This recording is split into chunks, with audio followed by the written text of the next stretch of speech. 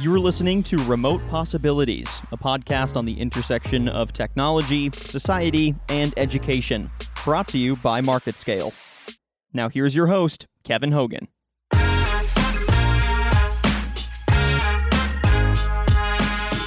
Okay, hello, and welcome to the latest episode of Remote Possibilities, the podcast that explores the promise and perils of distance learning. I'm your host, Kevin Hogan, and I'm glad you found us. With me today is Elliot Levine, one of the Charter EdTech 100 top influencers.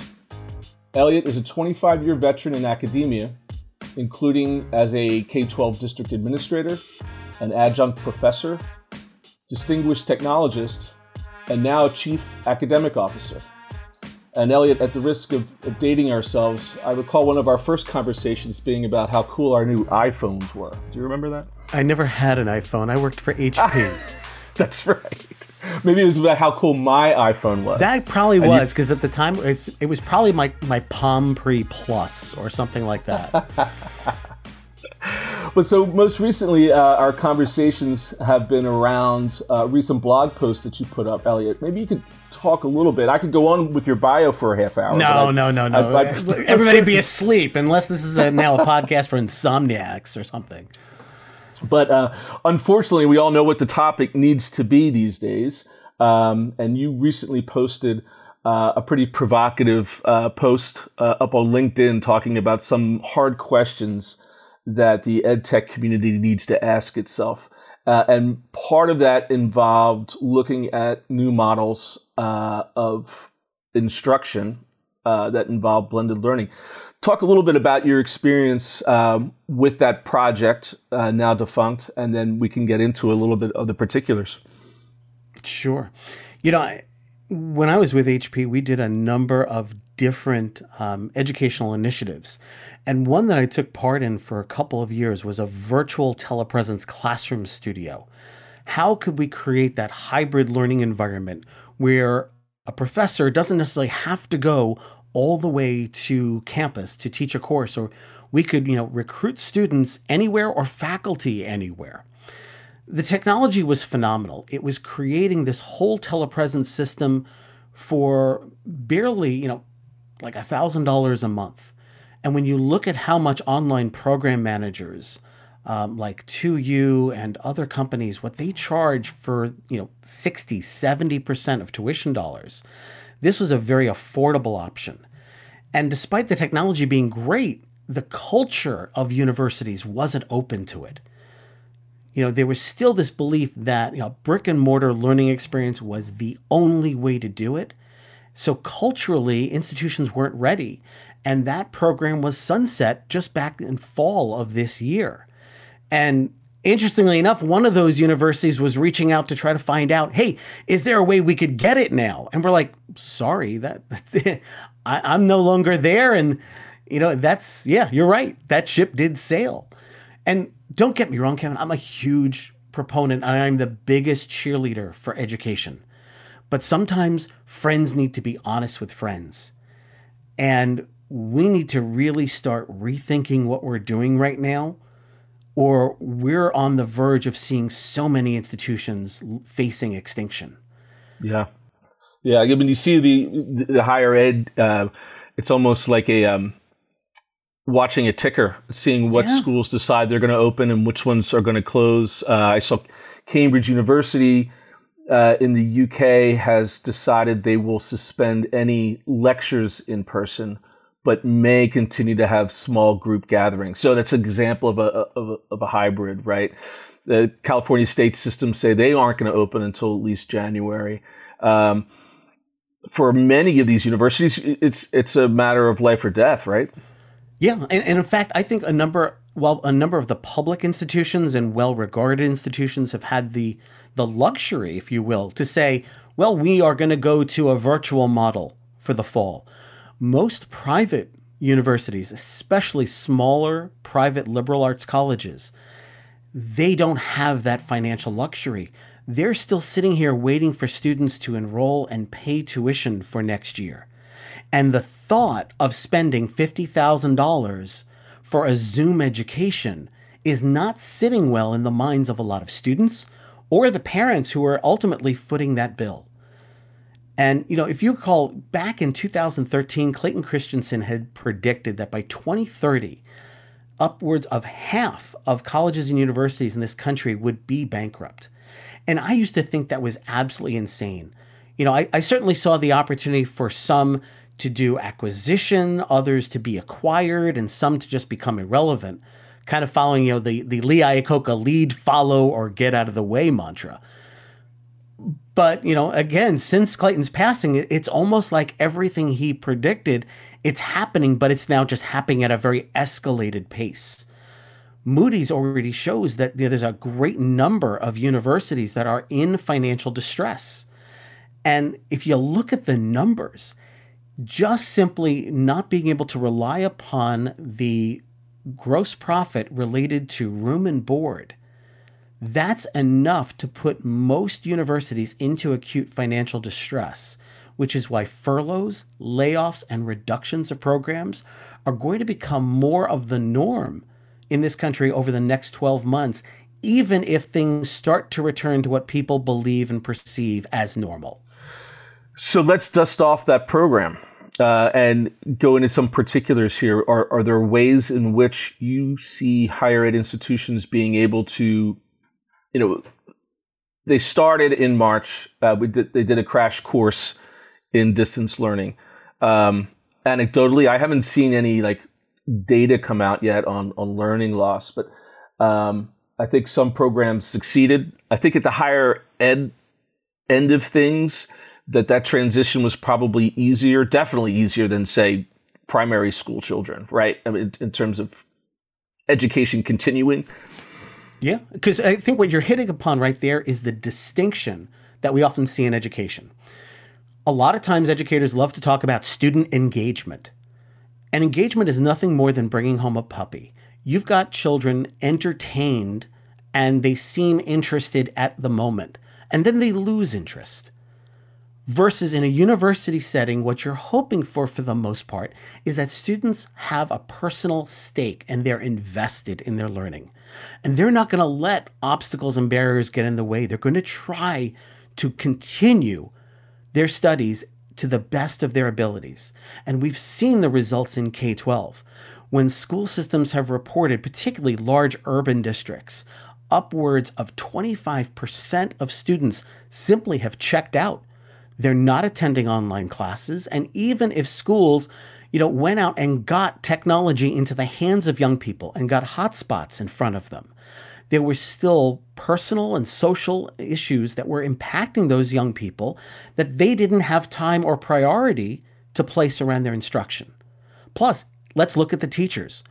We pat ourselves on the back because we got, laptops or Chromebooks out to all of our faculty, and we showed them how to use Google Classroom or Hangouts or Google Meets or Zoom or Teams, whatever the course was. But did we really teach them how to teach in remote learning environments? And are we doing that right now? And so many of these faculty are struggling because they weren't given the tools or the training to succeed. And so many of them are frustrated because they want to. If we really want to have remote learning be successful come the fall, we need to set up true home telepresence studios. And this doesn't have to be that much more sophisticated than they've already got. Add a better webcam, a microphone, and maybe get an interactive flat panel on a free rolling stand, so that select teachers can set up remote studios in their homes to deliver more dynamic instruction. Some of the technology today on those panels, Promethean and others, the teachers and students can still share and show content. So I can have students log in and give them the code, and I can now share their screen with all the students remotely watching on the webcam. Even here, just before this all started, I set up a Lightboard studio in my garage so that I could still continue to produce videos, instructional videos, that we could post online and for our own teams for training. Right. Well, what specific recommendations then for, I'll have to come back at you a little bit and say that's easier said than done, right? For the average teacher to set up a home studio. I mean, maybe they don't have a garage. No, they may not have a garage. They could be in a studio apartment with 4 other people. I mean, heck, just to record this podcast, I had to kick my wife out of here who has a client call. And trust me, that's not going to go over very well. Right. No, and we're not going to be able to do it for every teacher. But let's say I'm at a high school and I've got 10 teachers who teach geometry or algebra 2.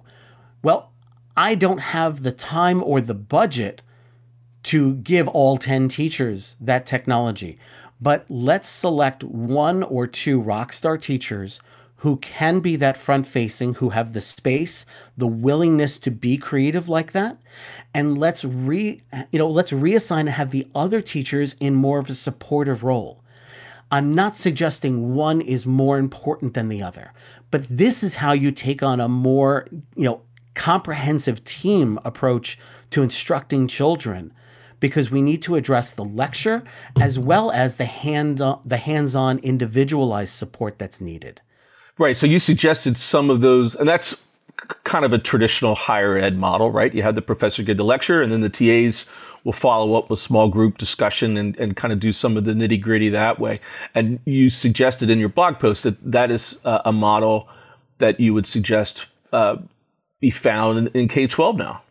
It can be. And see, this is where we're going to be getting into really shaky ground, because some may look at it, just as you said, TAs, those are graduate level assistants. They're not full-blown professors. So in K-12, are we going to sit back and say, hey, we're going to only have 2 really superior teachers, and then we're going to use teacher aides or assistants or student teachers to do the rest? These are questions that are going to be asked, and I'm not suggesting one way is right or wrong, but it certainly could be rather disruptive to our concepts of tenure, teacher assignments, teacher to student ratios in K-12, things that we have become really, holding on. But while they work in a brick and mortar environment, for the time being, they're not working. So how do we change it to work to our advantage?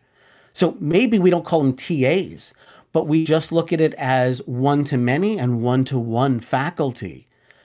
So we don't diminish the value that they bring to the table, but ways in which they can leverage their expertise to give the best results to students. Right. One thing that I've discovered over the past couple of weeks, I have 3 beta testers here. One's a freshman in college, one's a sophomore in high school, and one's about to go into high school. And each have had a different dynamic with their teachers.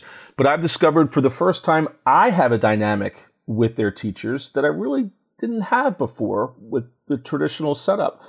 We've had one-to-one counseling sessions for college for my middle guy.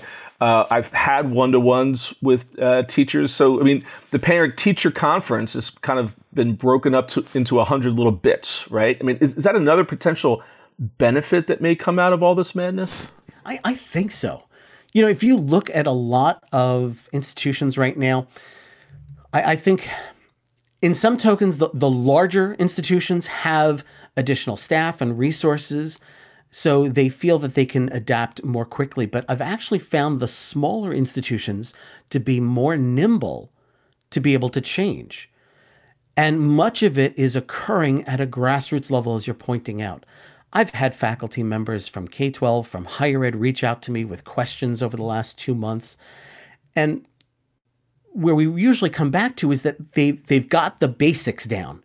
Now they're really trying to finesse. But this lends to kind of the question about competition in higher education. Because how are brick and mortar institutions positioned to compete for next year? A number of students are looking at, tabling enrollment into certain schools for 6 months or a year until this passes over. And at the same token, where are they looking? Well, they're looking at state university systems and public institutions, because if they're going to receive online instruction anyhow, they might as well pay less for it. Then you have others that are looking at University of Phoenix, Southern New Hampshire University, UMass Online, institutions that have over 75,000 online students already. They have the infrastructure, the best practices, the pedagogy is in place to support students more effectively. Because right now, freshmen are already dealing with a culture shock going into college. And this online instruction, if you have faculty that really haven't adapted their curriculum to address it, these are students who are not going to be as successful as they could be. Well, I mean, it's going to be interesting to see. There really do seem to be two different horizons, right? There's the short term, which is we're still in a kind of a triage mode. And then there's the long term where we maybe have the potential to see some positives about this. Can you break down your recommendations in a short term versus long term context? Sure. For the last several years, if you look at EdTech investments, whether it's in K-12 or high ed, but particularly in K-12, school districts are spending a lot on devices and the latest in reading and math applications. And if you look to try to measure what sort of results we were getting, most school district leaders will talk to you anecdotally because they don't necessarily have data points and statistics to back up the claims. And this has been a challenge. All of that has been magnified fivefold in the last 2 months because reliance on EdTech has been greater than it ever has before. And now more than ever, schools need tools that are actually showing how much time students are spending in front of technology. What applications are they actually in front of? And they just can't have it open running in the background. Are they actually working on it? I sit on the board of a startup called Paper Basket. And one of the things that we've seen, depending on the district, we have seen usage on core subject areas like math, ELA, science. We see usage skyrocketing in some districts. And in others, we've actually watched it go over a cliff. That usage is dropping. Students have simply walked away. And we can tell the difference with the software because it's measuring what's front-facing to the student. So we know the difference if, Netflix is front-facing or is that ELA system front-facing. And yes, Disney Plus, Hulu, Netflix, Spotify, the usage has gone up. Kids are home and bored. That's okay. But if they're not also spending time on instruction, A, it means accountability isn't there, but B, the schools don't have a mechanism to actually track and know what's happening. And if there was one policy change, I think that has really led to this kind of senioritis amongst all grade levels, most schools introduced and publicized policies that said, well, for the fourth quarter, a child can't receive a grade lower than the third quarter. Now, look, as a matter of policy, I understand it. But to have promoted it just was an invitation for every child to slack off. And it became increasingly hard for parents to push children because the argument that their kids were giving them was, well, why do I have to put in an effort if I'm already guaranteed at least what I got last quarter? I'm good with the running average I've got. So that, I think, in retrospect, was probably not the best move we could have made as far as promoting that to parents, because that just was the invitation to just give up. We won't have that luxury for next school year. Well, and the other thing is, as a parent, as I'm looking at this and doing research and trying to find programs that are going to just continue through the summer, because you already had this kind of learning loss because of this. Now you're going to make it even worse by just not having any sort of programming for students over the summer at all. I mean, why not just kind of continue on and at least try to, stop the bleeding? No, and you know what? You're seeing a number of school districts already looking at those models. Do we start bringing them back earlier? Universities are planning to cancel their fall breaks because they want to try to get time in as much as possible, possibly even, if necessary, end the semester early around Thanksgiving if they have to. But what schools should be looking at this summer, in my opinion, is not just how do I deliver the instruction more effectively to my students, but how do I equip my parents with the tools to be successful? So if I were an educator right now in a school district, the first thing I'd be building is a parent academy. It's bad enough when your little one comes home to you with, here's my math homework, help me. So I do it the way I was taught all those years, only to find out that I was wrong. Didn't know that, but apparently I've been doing math completely the wrong way. That explains my checking account. Yeah. I don't know how we ever got people to the moon and back safely, given that we got math wrong all these years. But let's start creating short videos, 3 to 5 minute videos directed to the parents. And let's help them understand how they can help us. Here are the assignments coming out this week. Here are the videos to help you reinforce the message with the children. Having that sort of parent academy and working on that this summer would be the most priceless gift we could give parents, just to keep them from pulling their hair out. It's bad enough that our hair is gray and falling out. We don't need to yank it out at this point. Right. So the whole idea of professional development for faculty all these years, we now need to add in professional development for parents. Yeah. They are acting as kind of like that de facto teacher aide, and we need to equip them with the tools to succeed just as much. The parent-teacher relationship has to be even more tightened for this upcoming year if we are to avoid an academic slide amongst all of our students. And it doesn't matter the grade level. So that's the short term. In the long term, does this mean the end of summer vacation? I don't know. The day camp lobbyists are pretty powerful, and I would be hard-pressed to see that any state legislature would ever get up the chutzpah to actually change it. How about the actual physical construction of schools? Where do you see that changing into? Maybe when you talk about parents, they almost may become more of a community center than a school. Well, for most schools, we're not going to have the luxury to rebuild our facilities, and we're not going to have budget to go buy furniture. So probably what we're going to have to see happen in the new year is, if we need to reduce capacity in our buildings by 50%, or even reduce capacity by 75%, we're going to need to go on an alternate day schedule based on a 6-day model, 1 day at school, 1 day off school, and then potentially break up the day where, let's say, 7 to 11 a.m. is one cluster of students and 12 to 4 p.m. is another cluster of students. And that's the only way we're going to be able to work it, because even if we were to try to create social distancing in our school buildings, where we haven't even begun to realize the financial impact, let alone just the impracticality, is how do we social distance on a school bus? If I'm going to limit my load capacity to only one child per seat, I now need twice the number of school buses. If I want to follow the CDC guidelines, which is ideally place one empty row between each 2 children, I now need to quadruple the number of school buses I need.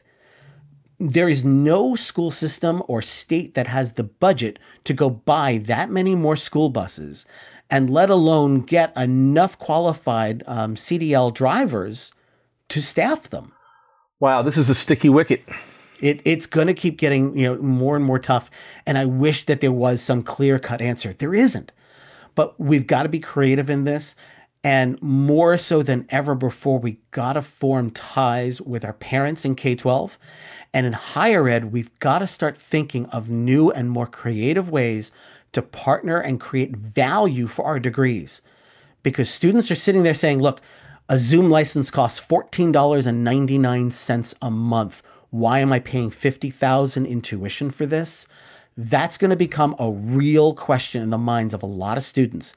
And as the parent of 2 high school juniors who are looking at colleges as we speak, this is a genuine concern in their own heads, not from the stance of my pocketbook, but they're thinking as consumers themselves, where are they going to get the best results for their dollars?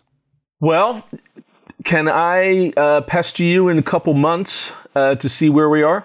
And we can kind of keep a running tally of hopefully what we see as progress? I would love to come back. And trust me, I'm hoping some of these predictions and realizations are wrong, and that we can have some more degrees of normalcy. But unfortunately, we have to be cautious and plan for all these. And sadly, I think a lot of them are going to start happening. Well, Elliot Levine, thank you so much for your time. I really appreciate it. And And thanks everyone for listening to Remote Possibilities. Appreciate it. Thanks, Kevin. Hope to see you next time.